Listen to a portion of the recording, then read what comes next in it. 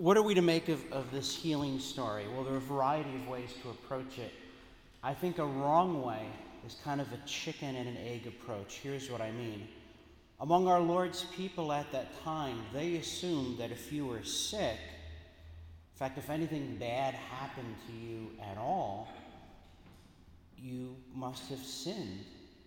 Sickness and misfortune were seen as signs of God's disfavor. That's why the book of Job is such a paradox. Job had these horrible things happen to him, and he was a righteous man. So when they brought him this man to be healed, everyone just knew, by virtue of the fact that he was sick, that he must have been a terrible sinner. We view things a little bit differently. We say, well, how did he end up in a wheelchair? Well, he got drunk and then he drove. Well, he brought that on himself. But ordinarily, we don't associate sickness with sin. If you have cancer or a birth defect, that's not the fault of you or your parents. Sometimes bad things just happen and it's nobody's fault. However,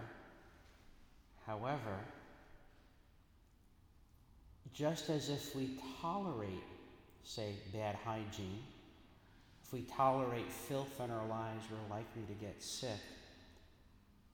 Physically, what happens when we tolerate sin in our lives?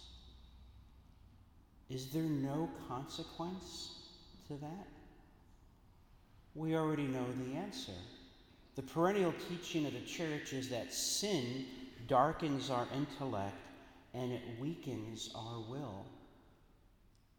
It makes it easier for us to believe the lies of the world, the flesh, and the devil.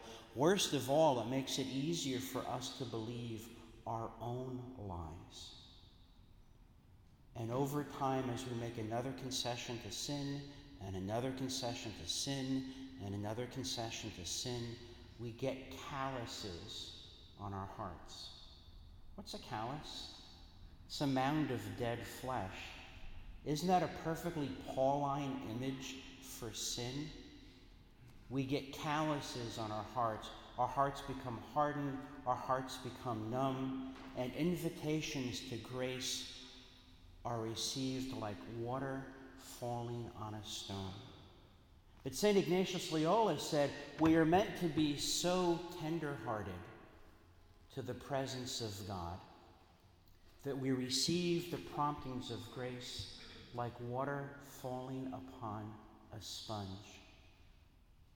We've seen in the past 3 years the wise and not very wise reactions of people who thought that their physical health was in danger.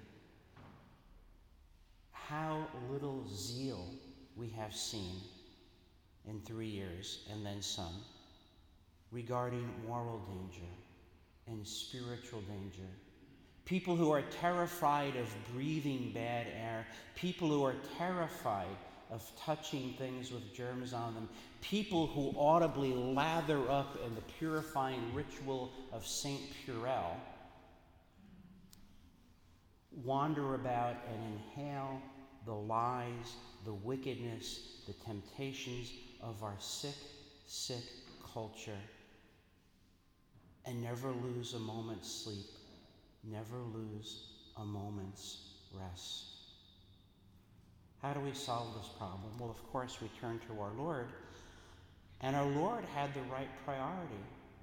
The man was obviously gravely ill, but his priority was for the sake of his soul, for the sake of his salvation.